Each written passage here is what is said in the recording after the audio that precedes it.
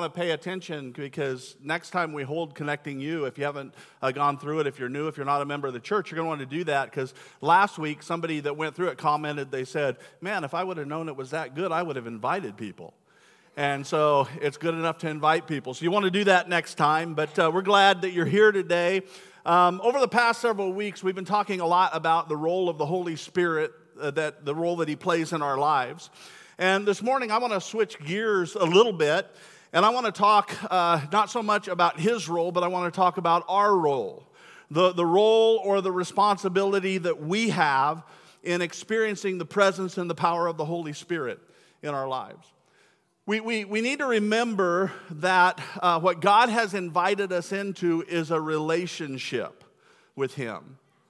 And just like every other relationship we have, there's not any relationship that works very well when it's only one-sided.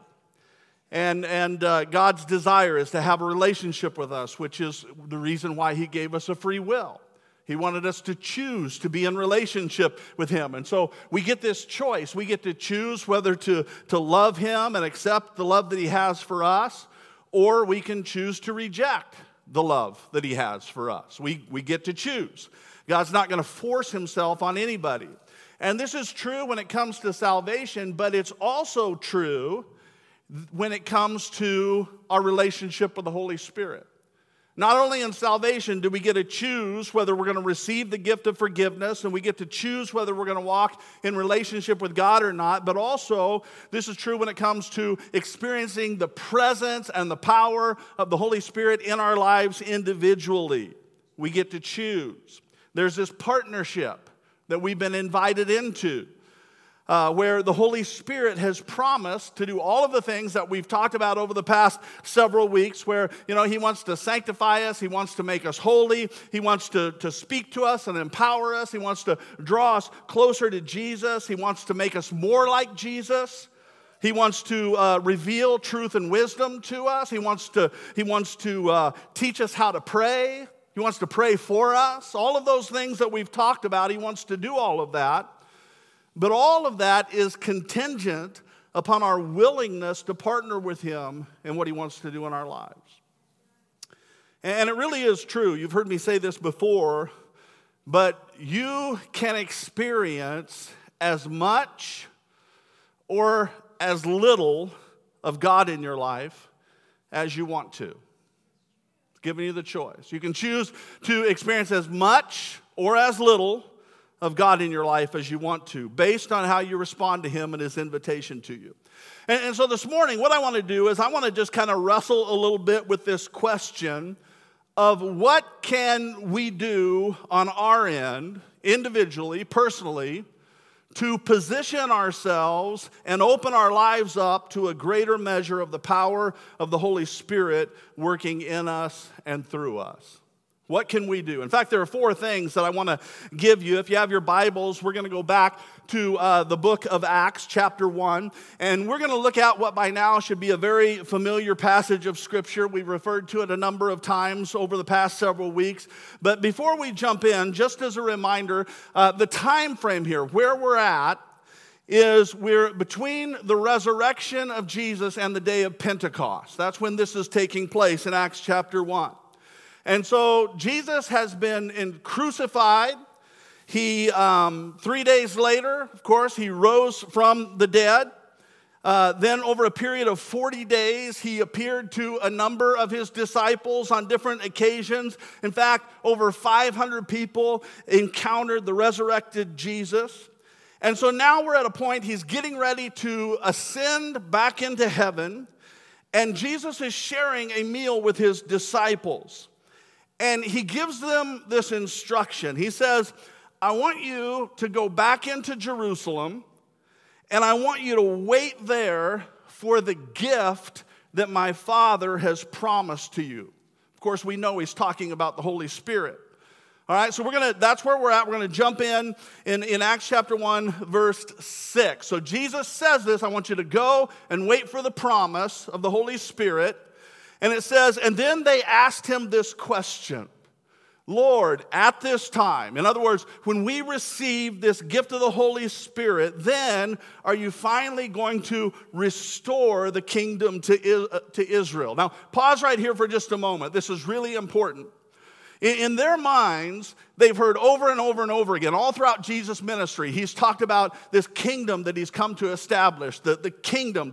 He's talked all about the kingdom.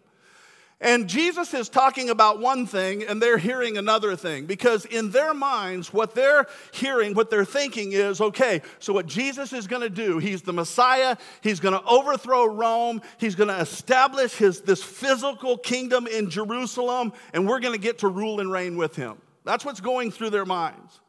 And so they ask this question, so the Holy Spirit's going to come, is that finally going to happen? And he says to them, it's not for you to know the time or the dates the Father has set by his own authority. But you will receive power. This is a very crucial verse, verse 8. But you will receive power when the Holy Spirit comes on you. And you will be my witnesses in Jerusalem and in all of Judea and Samaria and to the ends of the earth. And then after he said this, it says he was taken up before their very eyes, and a cloud hid him from their sight. And so verse 10, they're looking intently up into the sky as he was going, and then suddenly 2 men dressed in white stood beside them. And they say, men of Galilee, why are you standing here looking into the sky? This same Jesus who has been taken from you into heaven will come back in the same way you have seen him go into heaven. And then Luke tells us the apostles returned to Jerusalem from the hill called the Mount of Olives, a Sabbath day walk from the city. When they arrived, they went upstairs to the room where they were staying. And those present were Peter, John, James, and Andrew, Philip and Thomas, Bartholomew and Matthew, James, son of Alphaeus, and Simon the Zealot, and Judas, son of James. And they all joined together constantly in prayer, along with the women and Mary, the mother of Jesus, and with his brothers. Of course, we know that it's just a few verses later, as they're all gathered together, the day of Pentecost arrives. We talked about that last week, but the day of Pentecost comes, and this promise of the Holy Spirit is fulfilled. The Holy Spirit is poured out on them. They're empowered, and as a result, the church explodes.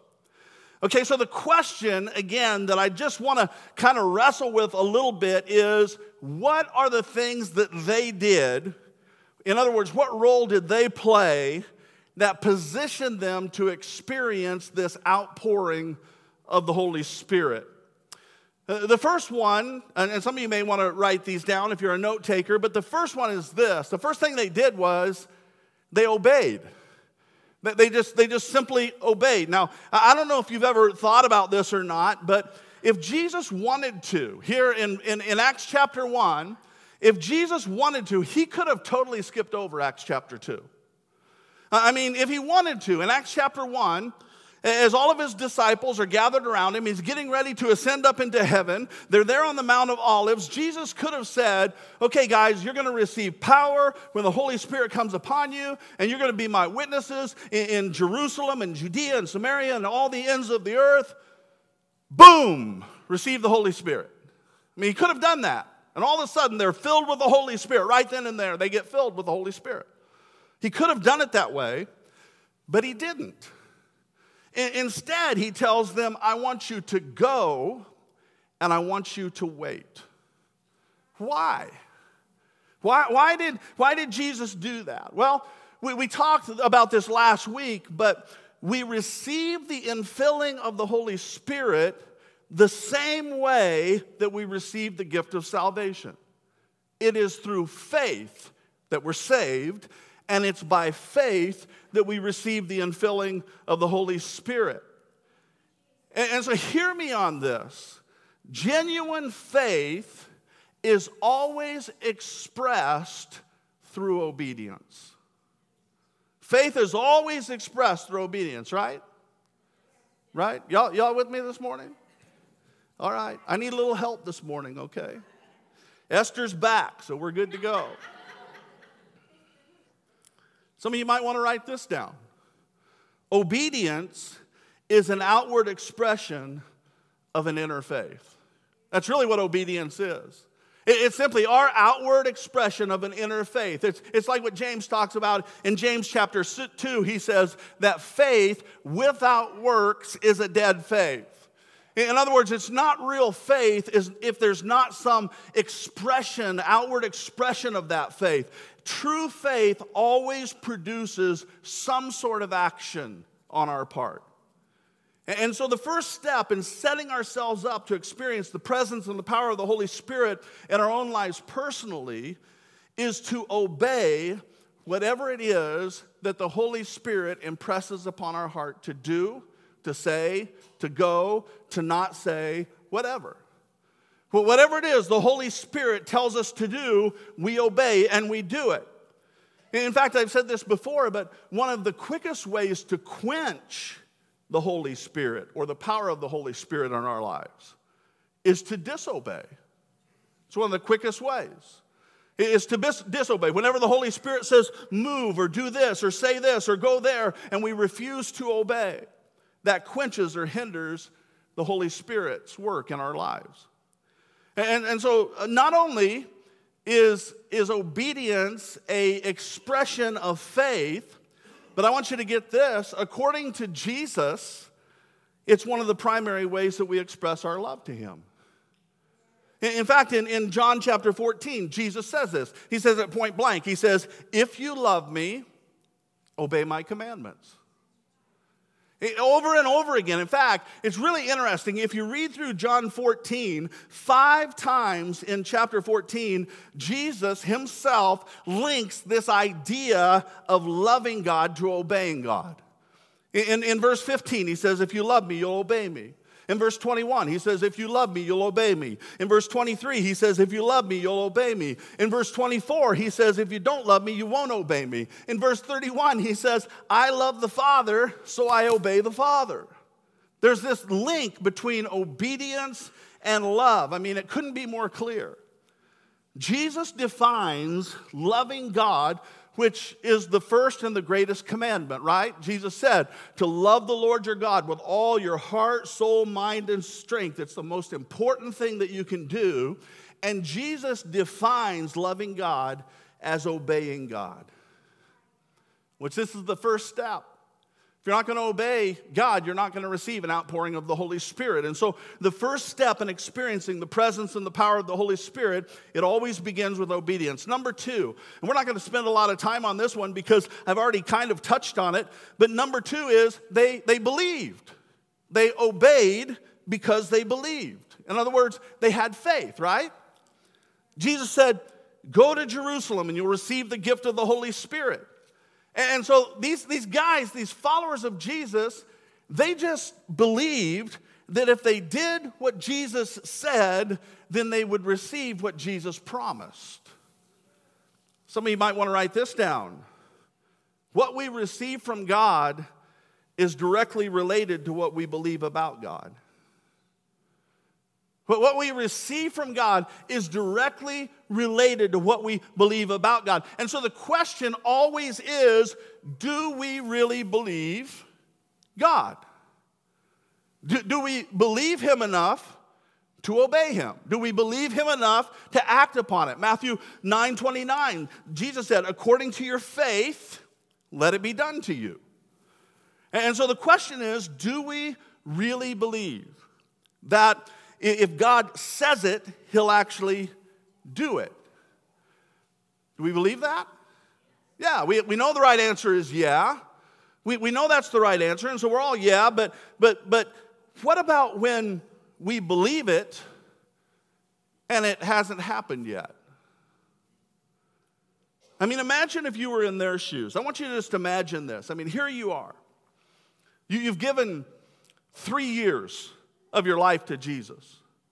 And when I say you've given, I mean given everything. You've left everything. Home, family, friends, job, security, everything to follow Jesus.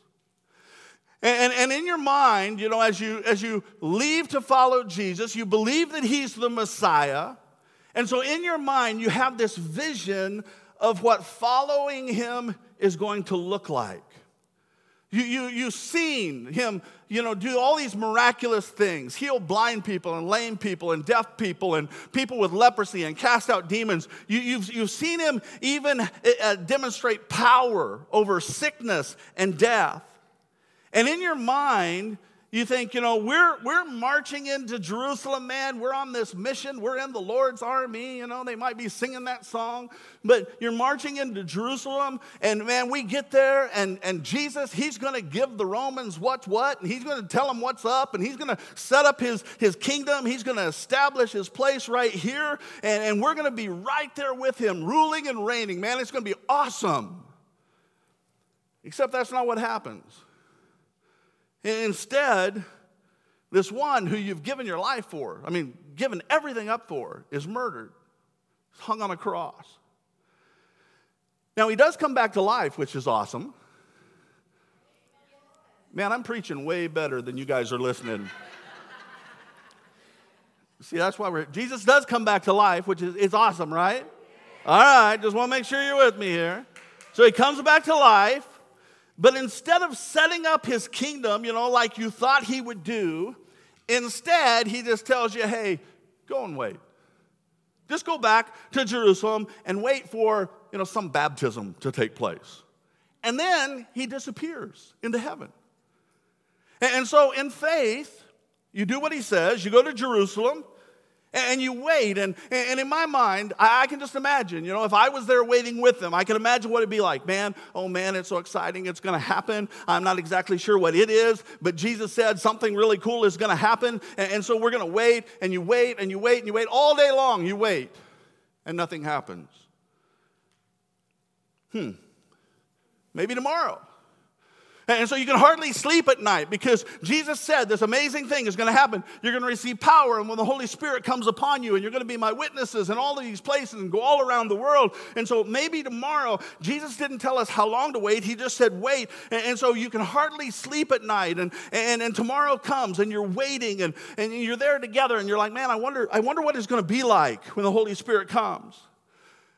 Jesus said we're going to get baptized. Remember when he was baptized? When he was baptized, the Holy Spirit came on him like a dove. And so they're like, maybe we all get our own dove. So they're listening for the coo, coo, of a dove.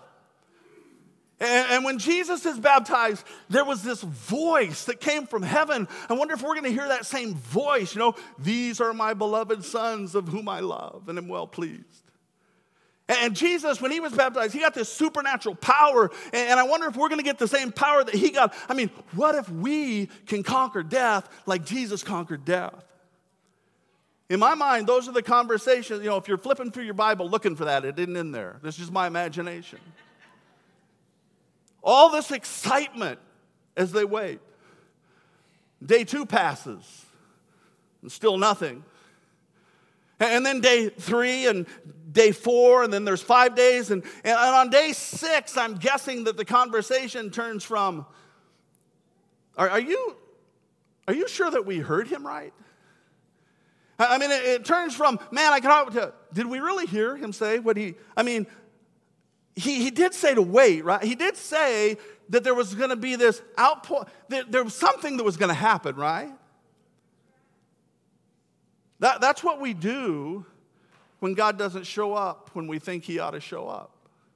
This is what we're prone to do when what we think ought to happen doesn't happen. And it was in this moment that they had a decision to make. And it's the same decision that we all have to make as well. Are we going to trust in what God said, or are we going to trust in what we see at the moment? You see, I'm convinced that one of the reasons they received the promise is because they believed the promise. They received it because they believed it, and they were willing to wait in faith until what they believed became a reality, until what they believed matched their experience. You see, here's the deal, and I'm going to tell you something. I don't necessarily like this, but it's true. But faith is not faith until it's tested. You know that? It's not really faith until it's tested. And in order to receive what God has promised, it requires a testing of our faith. Okay, so first of all, they obeyed. Secondly, they had faith. Number three, the third thing they did, and this is one that honestly we don't really think about all that often or talk about in relation to experiencing the power and the presence of the Holy Spirit, but this is key. The third thing that they did was that they gathered together. They were together. When you look at the book of Acts, we understand that the book of Acts as a whole, the book of Acts is a story of the outpouring of the Holy Spirit. And it's a story about how regular, ordinary people, fishermen, tax collectors, just ordinary people, did extraordinary things as a result of being led and empowered by the Holy Spirit. So the book of Acts, it's about that. But here's what we have to understand, that Acts is also a story about a group of people, just like us, just like you and me, who out of obedience chose to come together. It's the story of the birth of what we now call the church. I don't want us to miss this very important detail. And that is that there was a corporate element to the outpouring of the Holy Spirit. Again, I want you to think back. Let's go back to the Mount of Olives again. Jesus is getting ready to ascend up into heaven. And again, if Jesus wanted to, as he's getting ready to ascend up into heaven, Jesus could have looked at his followers and he could have said to them, he could have said, hey, okay, so I'm getting ready to leave, and so I'm going to go, and you guys just go home. Just go back to where you came from, go back to your families, and go find a place. Get all by yourselves, get in a quiet place, and wait there alone, and you'll receive the promise. He could have said that.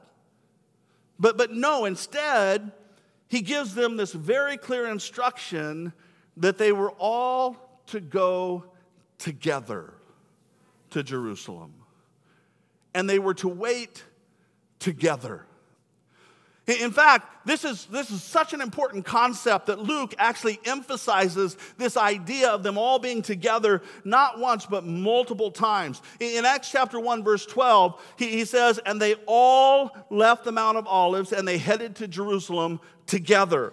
In verse 13, they entered the city together, and they went up into the upper room together. In verse 14, they were all together with one mind, continually devoting themselves to prayer. In Acts chapter 2, verse 1, when the day of Pentecost arrived, they were there together. You see, what I'm trying to help you understand is that these two stories, these two themes found in Acts, the story of the outpouring of the Holy Spirit and the story of God's people choosing to come together, to not just do life on their own, but to attach themselves to one another and to be together, those two stories are connected to each other. They're intertwined with each other. It was because the people of God chose to be together that the outpouring of the Holy Spirit was possible.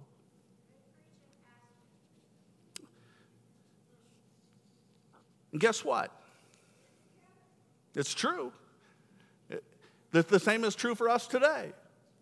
The importance of God's people gathered together in order to experience the presence and the power of the Holy Spirit in a greater measure is just as true for us as it was for them. In fact, I just want you to think about this. I wonder what would happen if you and I approach the times that we're together with this kind of mindset, just the understanding of the importance of getting together. If like every Sunday, whenever we entered into a service like this, like every time when you showed up for Wednesday for worship and prayer, whenever you met together in your Sunday school class or your Connect group, every time that we gathered together in settings like that, whenever we did those things, what if we did it with a mindset of not just creating community, which community is important, but what if we entered into those settings with the mindset that we are actually creating and providing an environment for the Holy Spirit to be poured out in a greater measure? What if we actually thought about that? I wonder what would happen if we expected that. I wonder what would happen if every time that we entered in through the doors of this worship center and we came into this place, we did so with that level of expectation that, man, the Holy Spirit is going to meet us here. We're going to encounter him at a deeper level. We get to come together and we get to gather together and we get to worship. What would happen if we just couldn't wait to rush into this place? Because we wanted to experience, we expected to experience here in this place. What was going to happen in this place was more important than the donut holes, more important than the coffee, more important than catching up with so-and-so, more important than anything else. So important that we wanted to be as close to it as possible. All of a sudden, all these seats up here in the front would be full. There's this strange phenomenon. This last week, Abby Alger called me and said, hey, she knew that I liked the musical Hamilton. Not a big musical person, but I like that one because y'all know I'm a rapper, right? So, hidden talent. But so she called and she said, hey, group tickets have gone on sale. And so we got online and looked, and there's a strange phenomenon where the seats up front are like more expensive than the seats in the back. And yet the expensive seats up front are the ones that everybody purchases first and wants to be up front. Weird phenomenon that happens in other places outside of the church. I don't know if you knew that or not. I want to tell you something. Here at the church, the seats up front are just as cheap as the ones in the back. They're just as cheap. And I wonder what would happen if in our hearts and in our minds we just so expected to encounter the Holy Spirit. We wanted to get as close to it. We wanted to experience it. We expected it, that we just rushed in and we couldn't wait to get in the presence of the Holy Spirit. As you believe, as your faith is, so be it unto you. Maybe we don't experience what I'm talking about is because we really don't enter with any kind of expectation to experience anything at all. I'm just wondering out loud here. But I'm wondering how it might change what we experience in these times. You see, I'm just convinced that every single time we gather together as a group of Christ pursuers and Christ followers, I'm just convinced that something extraordinary happens. Every time. The problem is, for many of us, we just miss it when it happens because we're not expecting anything extraordinary to happen. As your faith is, if you seek me with your whole heart, and you'll find me. You see, half-hearted seeking will result in half-hearted encounters. And so if you've ever, amen, that was an amen. Did you see that? And so if you've ever wondered, how can I have more of the Holy Spirit flowing through my life? This is for you. What I'm sharing is for you. If you've ever wondered, is there anything that I could do with my single, little unit of a life that I could attach it to something bigger and greater than me, that could it somehow facilitate a move of God that is beyond what I currently experience and dream of? If you've ever wondered that, this is for you. You see, because something extraordinary happens whenever God's people get together in humility and we hunger and thirst after Him. You see, there's only so much we can experience on our own. This is why the church is referred to as a body, because we really do need each other. We really, it's not just a saying that we say, we really are better together. In fact, if you look closely, leading up to the outpouring of the Holy Spirit in the book of Acts, there's nothing that these followers of Jesus actually even do on their own. Everything is done in the context of community. In other words, you don't ever hear them say, I only pray on my own.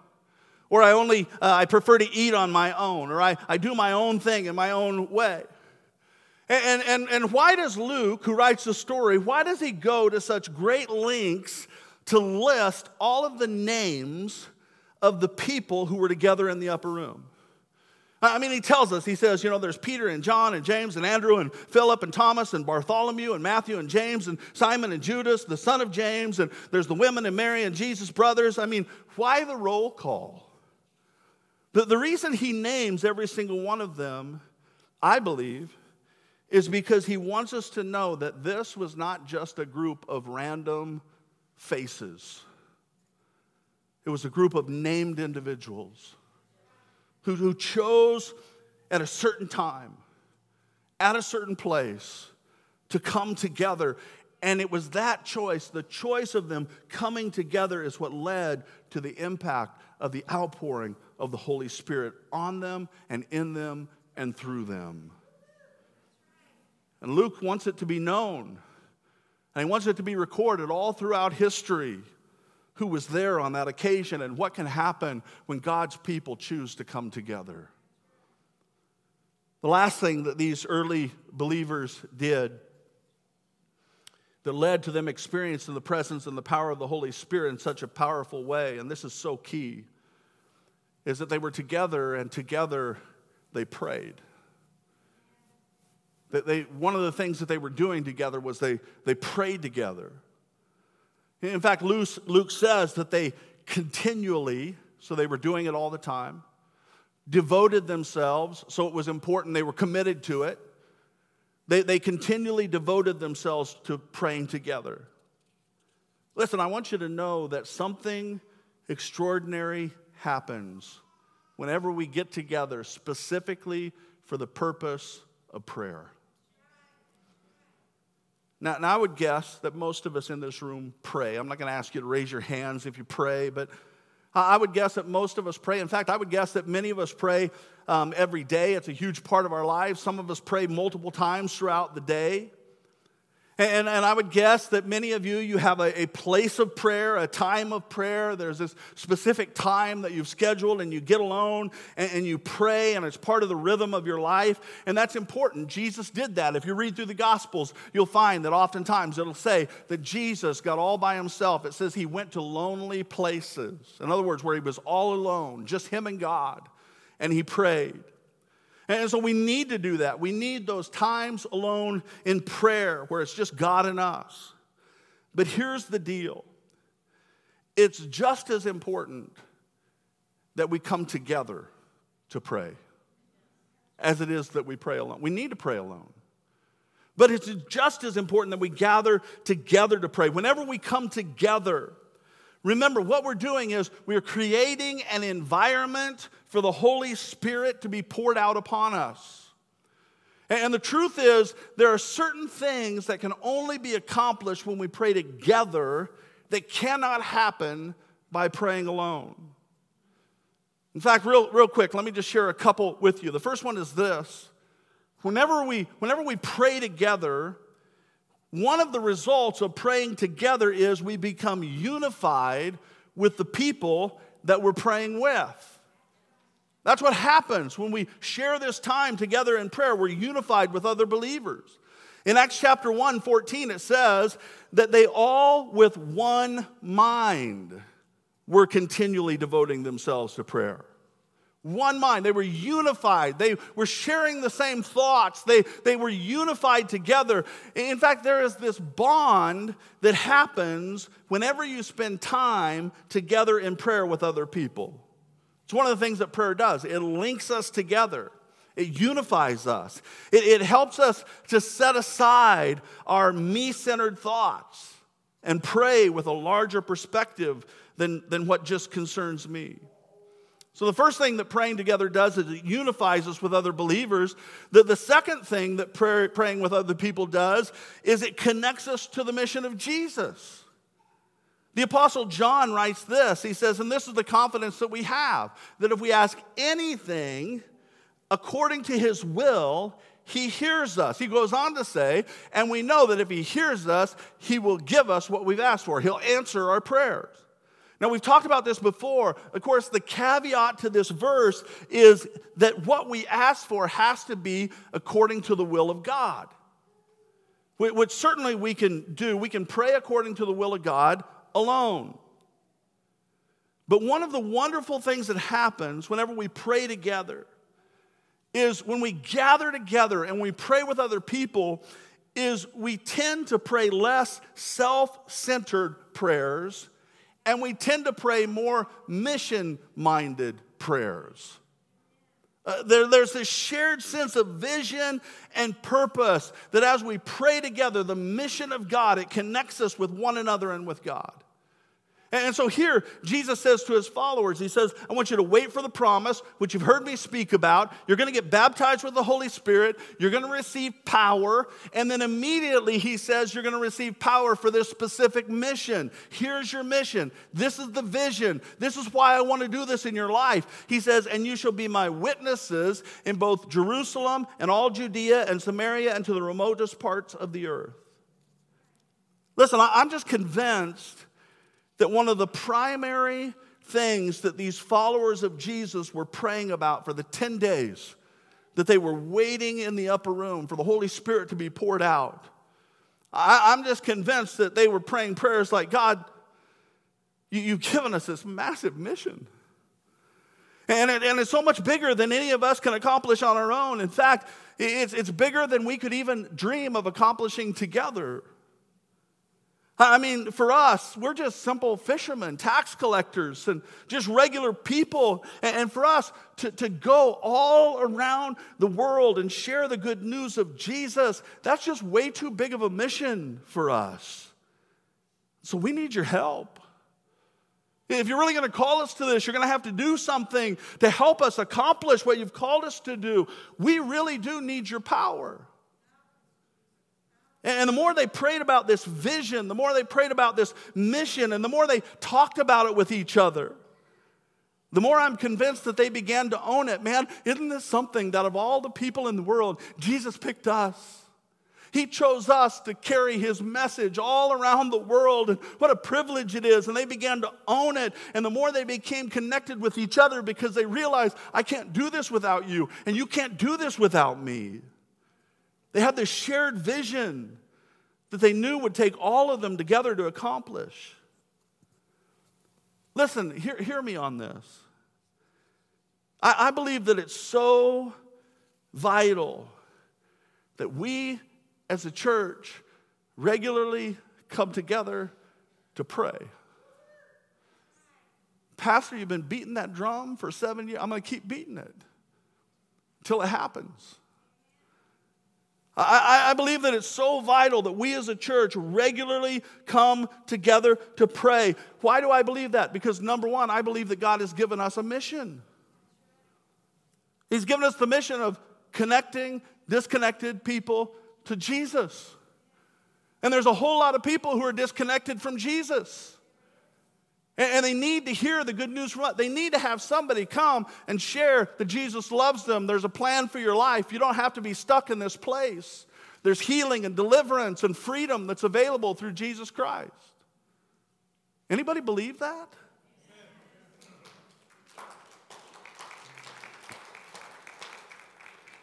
He's given us this mission to connect disconnected people to Jesus.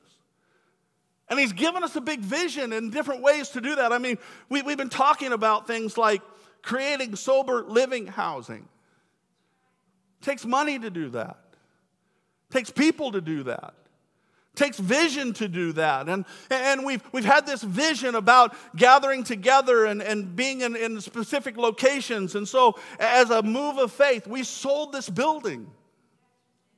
We don't own this building anymore. We're going to have to be moving soon. And we've had this vision, and we've talked about, being in a different type of an environment. Something like, we tried to buy the Marcus Theaters. And I'm telling you, we've got this vision. And if there's ever a time for Connecting Point Church of the Nazarene to come together and pray, it's now. We need to come together and pray. I mean, we need to be of one mind. We need to be bonded together around the vision and the mission that God has given to us. And what we need more than anything else is we need an outpouring of the Holy Spirit. We need it more than we've ever needed it before. But by the way, there's a great opportunity to do exactly what I'm talking about this Wednesday night. The first Wednesday of every month, there's a group of us that gather together in this place, and we do what we're talking about this morning. And here's the good news. Y'all are invited. I wonder...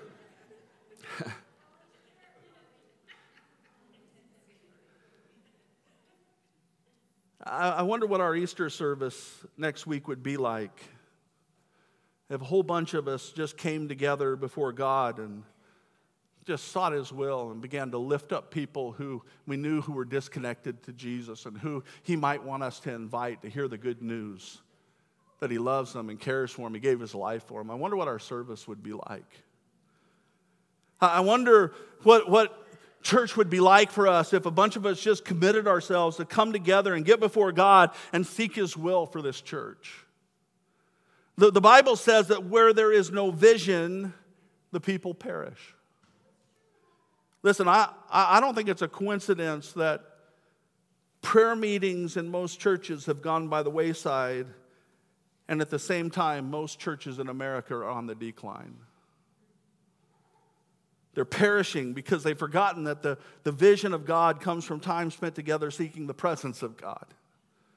You can't get a vision from God if you don't spend time in His presence. In fact, Jim Cymbala, in his book, Fresh Wind, Fresh Fire, he makes this bold statement, and I'm going to be done here in just a minute. But he writes this. He says, pastors and churches have to get honest enough with themselves to say we are not New Testament Christians if we don't have a New Testament Christian prayer life.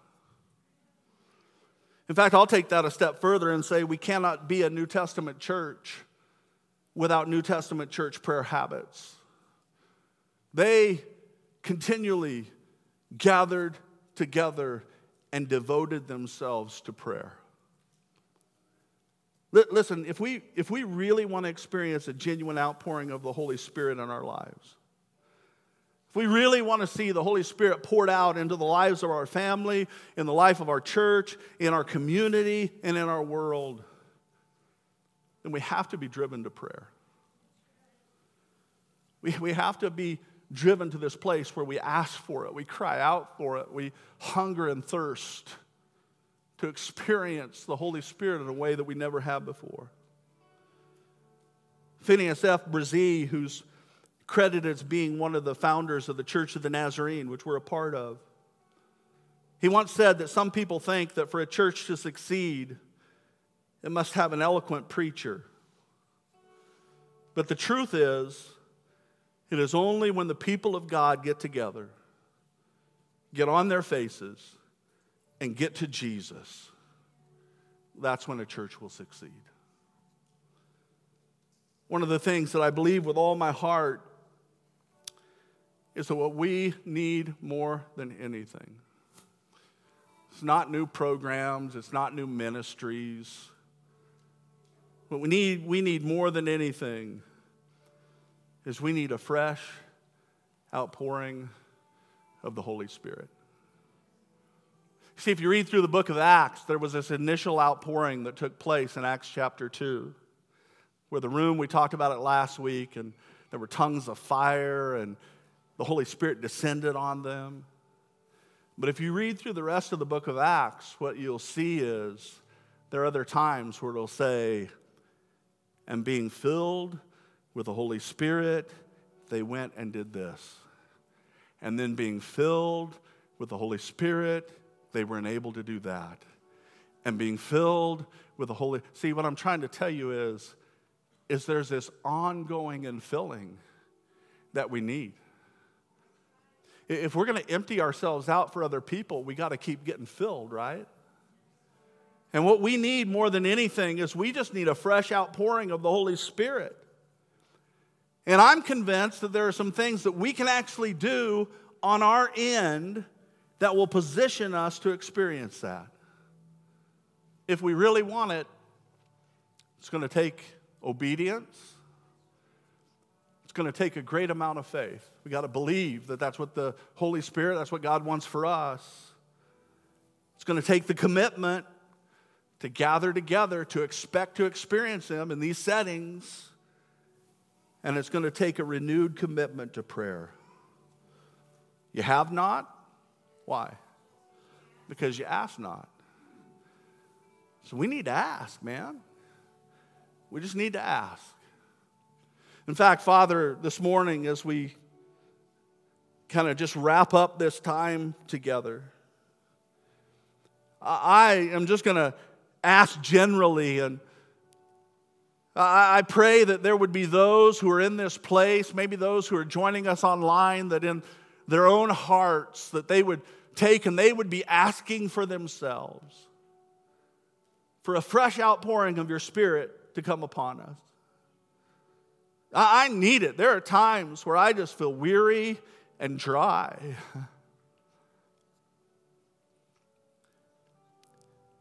We need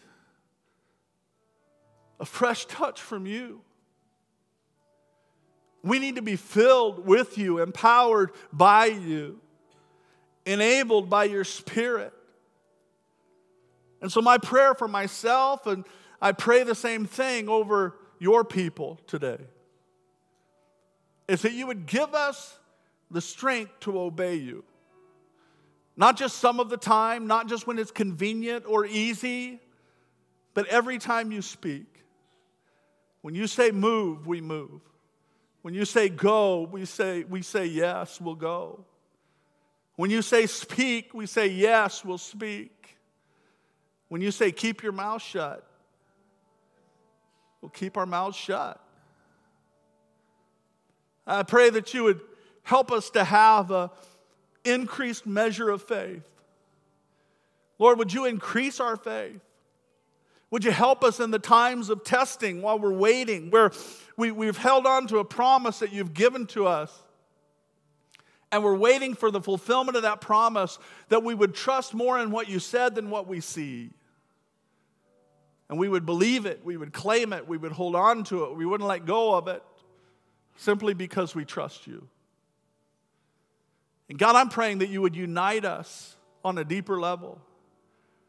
That you would help us to be united of one mind, one heart, one mission, one vision, that comes not from me, but comes from you. Would you help us to be committed and to make it a priority to gather together and to seek your face together? And as we do, I pray that we would be even bonded more to each other and to your mission. Then, Lord, just help us to continue to seek you, just continue to pray, and to trust that what you did for them, you'll do for us, that what was available for them is available for us, that as we open ourselves up to you,